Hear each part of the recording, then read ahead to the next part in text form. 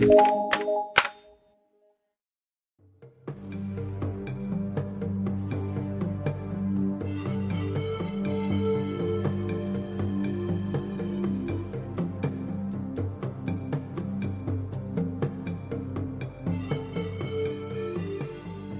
Ludlow, thank you very much indeed for coming back onto Evolution Soup all the way from Arizona. You are a member of the Geological Society of America and the Southwest Paleontological Society, and you're a volunteer at the Origins Gallery of the Arizona Museum of Natural History. Now, you've been on both of my channels, of course, Talk Beliefs, talking about creationism, and here on Evolution Soup, talking about new discoveries in the world of human origins. And today we're going to do a kind of a special looking at Australopithecus anamensis, the skull freshly unearthed in Ethiopia. But first of all, you've got some exciting projects on the go. Not only the Creation Science Fiction website, but now the Leaving Young Earth Creationism weekly live broadcast. So what can people expect from that new live broadcast? Well, I think it's going to be interesting. The first one went really well this last Monday, September 2nd. I had Luke Douglas, who actually left Young Earth Creationism fairly recently. I mean, his transition was 2014 to 2016, 15. He was literally what we call a card-carrying member. I mean, he had the lifetime pass to the Ark Encounter and Creation Museum, and was raised in a fundamentalist Christian home, and now he's the executive director of our local humanist organization here in the Phoenix area. So he kind of went from one extreme to another. He had a great story to tell, and that went really well. And I've just been toying with the idea for a couple, 3 months now of doing like a weekly show, but I wanted it to be just more than just a random talk show where we discuss whatever, I kind of wanted something with a focus, but at first I thought maybe I had narrowed the focus too much. Am I going to find enough people? But oh my gosh, people are contacting me left and right now. That's a great subject, Bill. Yeah, and I did a poll on YouTube, and Monday night was the best night for me by far. And so how long should the show be, and how many guests should I have on, and what time of the day, that kind of thing. And basically, I mean, everybody says you really focus on one guest and do it at 9 p.m. Eastern Standard Time, and make the show really no longer than an hour if possible, and that just seems to be, it makes a lot of sense, so that's what I'm going to go with. And like I said, the first one went well. I've got some great guests, some people that most people have never heard of coming up, but they got really interesting stories. I've got a guy that hosts a fishing show in Michigan that's going to be on. One person that I just scheduled that a lot of people, at least on YouTube, that follow YouTube, would probably be familiar with is Michael Jones of the Inspiring Philosophy channel. So yeah, he's going to be on October 21st. So, and again, it's not just atheists. We have some theists that definitely will be on there to tell how they left Young Earth Creationism and how it affected them. A lot of them are affected in different ways. So that's so cool, Bill. That's So that started September 2nd, didn't it? Yes. Yep. Just this last week. Great. Well, before we talk about the new anamensis skull, I just wanted to ask you about this so-called Lucy Week that the creationists have been throwing out to the world. Now, you've been writing a lot, of course, on the Creation Science Fiction website, and you've been getting a lot of feedback on this, but what exactly is this, Bill? What is going on? Well, what happened, I got subscribed to the Genesis Apologetics is the company, their email list, probably a couple of years ago. Yeah.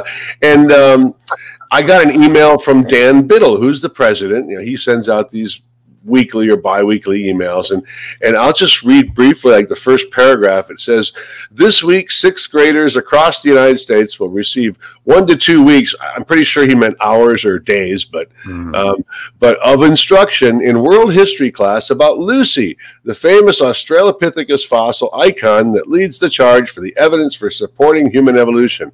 Students will make dioramas, life-size posters, and learn about Lucy's kind in the lineup with Homo habilis, Homo erectus leading to humans. And then he goes on to suggest literature and visit his website and watch the video that they've made debunking Lucy, et cetera, et cetera. And I was surprised because, I kind of usually hear about stuff if there's something like that, because at the museum we'll hear about stuff like that. So what I did was I wrote him back and I said, "Hi, Dan, can you provide a link to where Lucy Week is mentioned by the government or any public schools? I haven't seen anything advertised about it anywhere but in your emails." And he writes back, "Hi, Bill, it's not a formally announced thing. It's just that most public schools in 6th grade start out the year and first couple of weeks going over human origins, and Lucy is the highlight." So I'm still, I wish. Google around. I actually called our local school, 6th grade, I called elementary school in our district here is kindergarten through 6th grade. So I called the local elementary school. Have you guys ever heard of a Lucy Week, human origins, 6th grade? They said, no, never heard anything like that. So I write him back, and I said, "Hi, Dan, can you provide an example of that? It's not happening in Arizona with school I asked. Thanks, Bill." And one more response was, "Bill, it may not be happening in Arizona. Depends on where they teach the curriculum for world history and ancient civilizations, which at least for California begins in the 6th grade, and it's usually covered in the first few weeks of school." He was just making it up. And I checked around. No one's ever heard of Lucy Week. Now, a couple people at the museum where I volunteer had read my blog or heard about, saw my Facebook post. They thought it was a great idea. This is a great idea. Yeah. And so we're joking around with the idea of making a Lucy Week. And I actually, I wore my shirt again in honor of it today. So yes, I must get one of those. And I wore this shirt a couple of days to the museum that week and took my picture kissing Lucy's skull. And we just had a lot of fun with it. I was making Facebook posts and suggesting books by Donald Johanson and others, that talk about Lucy, and kind of made a Lucy Week out of it. And we had a lot of fun with it. But yeah, it's just another example of, a young earth creationist fabricating something in order to create some excitement and possibly sell some of their merchandise or whatever to go along with it. So yeah, and it's probably going to backfire, as you say, because now people are thinking, "Oh, this is a great idea. Perhaps we will have a Lucy Week." Yeah, here at ASU, they have an actual replica of the Lucy skeleton. Yeah. You can purchase them, but they're even through a company like Bone Clones or something. they're at least $2,000 or $3,000 to get something. Oh, tell me about it. Yeah. Yeah. So, but we're looking at possibly next year, the 1st of September, doing a Lucy Week, and borrowing it from them, and so at least when we do my human origins presentations and stuff, we can focus a little more on Lucy, maybe have some images and have the actual replica of the skeleton there. So, and you could probably start off, you could do a show or broadcast or something and say at the beginning, "I just want to thank Genesis Apologetics for inspiring this fantastic idea." Yeah, thank you, Dan Biddle and Genesis Apologetics. They put out some really well-produced videos, real slick stuff, but just really full of some pretty bad information. Just the typical, young earth creationist stuff about Lucy's pelvis was altered with a chainsaw and all that stuff. That old chestnut. This leads really nicely to our main topic, because Lucy's species has always been considered descendants of Australopithecus annamensis, but we're going to find that it's even more interesting and complex than that. But let's just get an overview of the species annamensis up till this new find. What's been known about it? Well, that's the thing, up until we found an actual skull, we had upper and lower jaw, we had other fragment pieces of wrists and legs and that, but we really didn't have, and we still don't have a complete skeleton, but we really didn't have a face. This put a face on the fossil. And it makes a huge difference. I mean, now people, of course, there'll be forensic reconstruction done on it, and we'll get kind of an idea of what possibly they looked like. So, but really put a face on a very important hominin ancestor. So, in the past, we've had fossils from at least 20 individuals, but again, nothing complete. Not even a complete arm or a complete hand, Yeah. So we have pieces. The first fossil found that's now assigned to Anamensis was actually back in the 1960s, about 1967. But at the time, there wasn't enough data. I mean, it was just this unusual thing that was found out there. It was around the mid-'90s that Meave Leakey and some others kind of collected all the data along with some new finds of the upper and lower the mandible and maxilla, the upper and lower, and then designated the new species Anamensis. Doesn't really change what we know, but it also absolutely adds an awful lot more to what we know and gives it a face. Like with a lot of fossil finds, they aren't announced until years after the discovery, so that they can be cleaned, studied, described, peer-reviewed, etc. Now, this skull was found in 2016 and announced only last month, August 2019. So what was the story of its discovery? Yeah, it has a really interesting story. There was a dig going on, and not too far away from, a few miles away from where this was actually discovered. And the gentleman was, I believe, was cleaning, he was digging a new hole in his goat pen, and ran across the jaw, and so at first it was hard for him to convince the paleoanthropologist at the dig to come and take a look at it, because I guess he gets a lot of dead ends. He ends up finding a pig tooth or something. So, but I believe he actually took the jaw into it, the maxilla. Yeah, he took it to the dig site, marked where he'd found it, and the guy got interested. And not too far, when he finally hiked the 2.5 miles back into this farm and entered the goat pen, not too far from it, he found most of the rest of the skull. So the story goes he was jumping up and down and laughing excitedly, and people thought he was crazy, So, but I think anybody would be. I mean, it's a really important find. Oh, yeah. Yeah, I'm kind of surprised they haven't given it a better nickname. I mean, it's MRD right now, so it'll probably be nicknamed Mr. D or something coming up, because, yeah, we got Lucy, which was a great name, named after Lucy in the Sky with Diamonds. But again, it puts a name and a face on a fossil, We've got Artie for Ardipithecus. We've got Mrs. Ples, Littlefoot. Yeah, Littlefoot. But MRD, like I said, maybe it'll be called Mr. D. I don't know, but a great story on the find, definitely. Somebody stumbled across something, and luckily enough, they recognized that, it could be important. So, Well, we mentioned the relationship between Anamensis and Lucy's species Afarensis before, that the thinking had been that one had evolved, neatly into the other, but that's all changed now, hasn't it? Well, yes and no. I mean, Anamensis is the only documented fossil we have between Ardipithecus ramidus and Lucy's species, Australopithecus afarensis, as far as, hominin species like that. However, they were close geographically. That was one thing. You look at the Homo heidelbergensis and Homo erectus.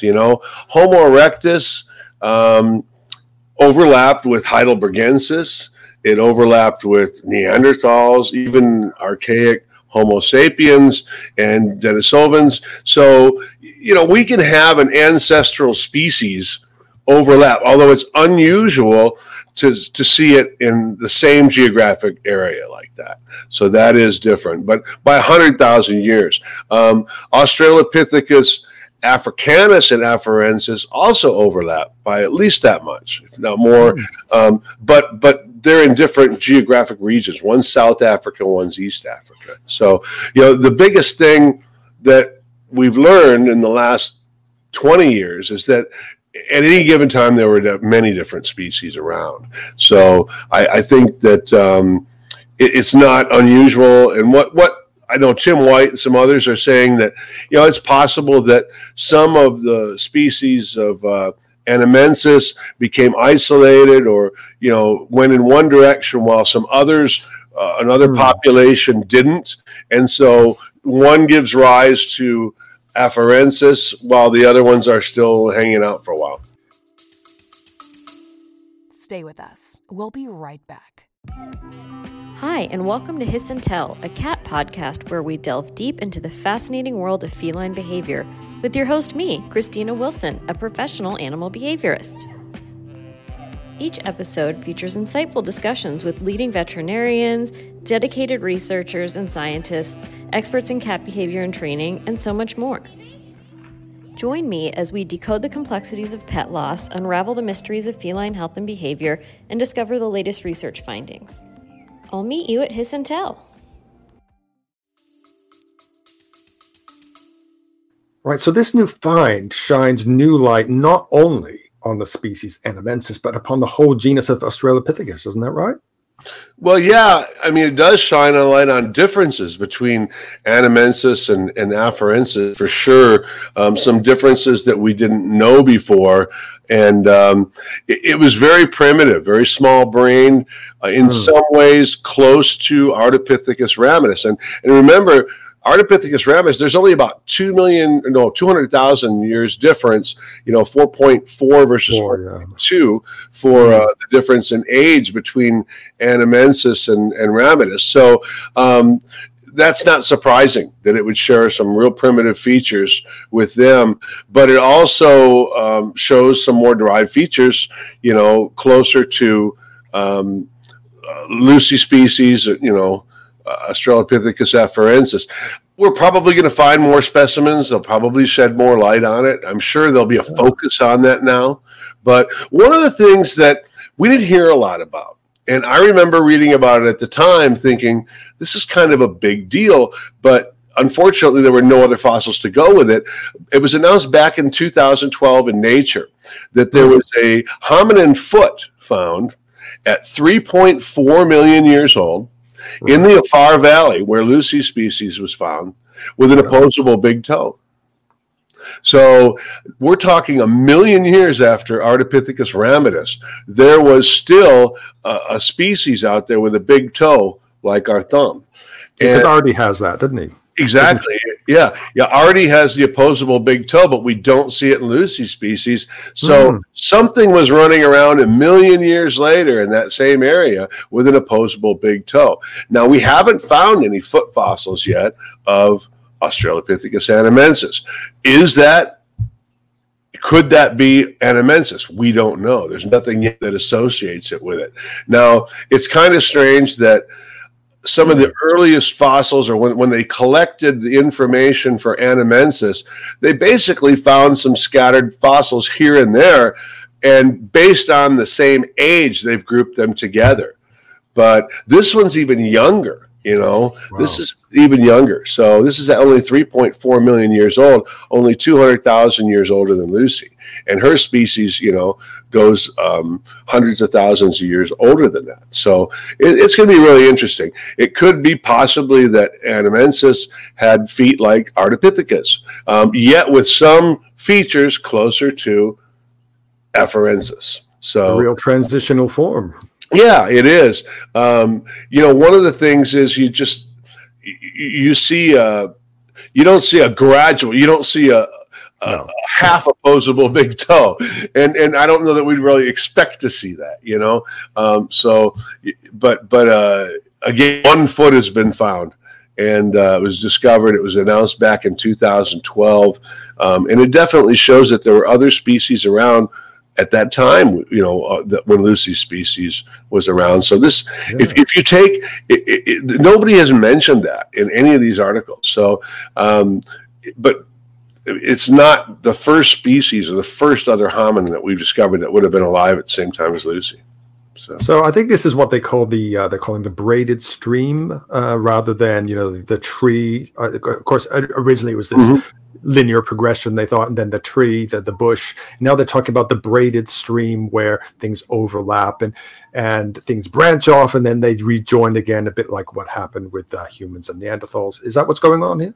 I think so, yeah. And I think what we see, what we see with what has happened with Homo sapiens, Homo heidelbergensis, Neanderthals, and Denisovans is probably what happened also 2, 3, 4, 5 million years ago. We just hadn't found a lot of the fossils yet. It's easier to find these 50,000 to 100,000 year old fossils than it is these 3 to 6 million year old fossils. So I think throughout our evolution, or our ancestors' evolution, you're going to find that there were more than one species alive at one time. And the next level, I mean, once these have gone extinct, is a combination of those that went before them thereof. It's not always a step-by-step ladder-like progression, for sure. Right. Okay, Bill, when we look at the skull of Animensis, there appears to be a ridge along the top here, which I know is quite possibly a sagittal crest, which means there's a lot of chewing muscles attached to that, which reminds me of the Paranthropus line. So do you think there could be any relationship there? Yeah, the timing is right. At 3.8 million years ago, and we see the Paranthropus emerge around 2.5 million years ago. So we know that it would have had a common ancestor with other species alive at the time, say Africanus, that would have had to have existed prior to that. And so the timing's definitely right. Now, that sagittal crest, like you said, it assists with chewing. I mean, it's basically a ridge that goes, across the straight back on the top of the head, and it's for attachment for just large jaw muscles. Our jaw muscles end here. You can feel them when you chew there, but they just go right to the top of their head, like a modern day gorilla and to some extent chimpanzees. So gives them this big round face, and they have this huge jaw. So it helps them work that jaw. Again, the timing is right. It's very possible that Animensis could have been, or something alive closely related to it at the time, could have been the common ancestor with Paranthropus and, say, Australopithecus africanus. Definitely. That's so exciting. Mm-hmm. Yeah, and that means that they were chewing a lot of tough, sort of like, I don't know, tubers and branches, things like that? Usually that's what we're implying, that, they're going to be herbivores and high volume of food intake and tough foods or grasses, chewing a lot. So need for those jaw muscles, to eat like that. Right. So now we have a nice cranium of Animensis to put on display in museums, nicely filling in that gap of hominid skulls that we see. So I guess it won't be long before you have a replica in the Origins Gallery at your museum. Hey, Bill. I've already checked Bone Clones catalog. I've checked them online, which is updated obviously a lot quicker, and nothing there yet. So I'm hoping that they get something out, because it would be nice. And right now we have an Ardipithecus on the wall, but for a basic human origins presentation, we start with Lucy. And I have a little sign up there that says "Meet Lucy," and one of the great reasons to start with Lucy is because so many people have heard of Lucy. And of course the children haven't, but the adults, if you're over 25 years old, or you've heard of Lucy usually. I mean, just somewhere along the line, if you were alive in the mid 70s when it was discovered and following any kind of news, you've heard of Lucy. It was a big deal, still is. So, it's always great to start with Lucy, but we are looking at doing a more permanent human origins display there, going back about 7 million years. Right now, everything we have is manned by volunteers. It's a hands-on thing where I can actually put a skull in a child's hand. They're all plastic replicas, of course, and while we're talking about it with them, and that's great. But so we have it manned about 5 days a week on average now. But eventually we're going to have a full display, permanent display of it, which, I'm sure we would, definitely want to include something like this. Now, I haven't checked to see if they're available to 3D print.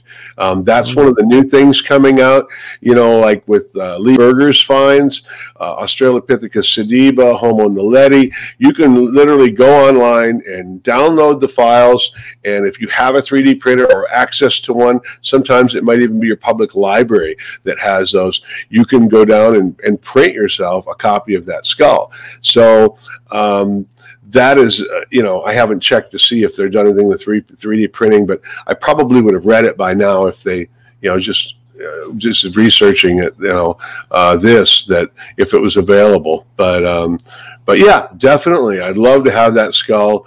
There's some other ones I'd love to have too, going back even older, but that one's going to be really important because it is so complete and it is so close and in line with Lucy.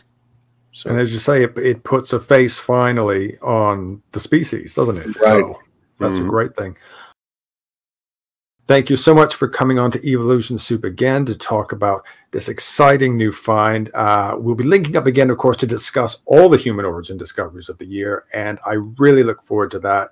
So again, if anyone's interested in following your work, I'll put links in the description below. And just end by saying a big thank you for championing evolution, science, and evidence. You're welcome, and thank you. If I can add one more thing for those people that are going to watch this before September 21st, if you're in the United States, there's a Smithsonian Magazine Museum Day that's going to be happening. You have to go to the Smithsonian Magazine website to get tickets, but they're giving away free tickets to museums across the country. And hundreds of museums are participating in this. And I will be at the Arizona Museum of Natural History here in Mesa talking human origins from 11 a.m. to 5 p.m. that day. But, if you're anywhere in the U.S. and you'd like to go to your local museum, check that Smithsonian Magazine website for availability of tickets, because tickets are going pretty fast right now. But that's just a great thing for anyone that wants to plan something to get out, and it'd be free that day for you too. So fantastic. Thank you so much for that, Bill, and hopefully catch up with you again very soon. Thank you.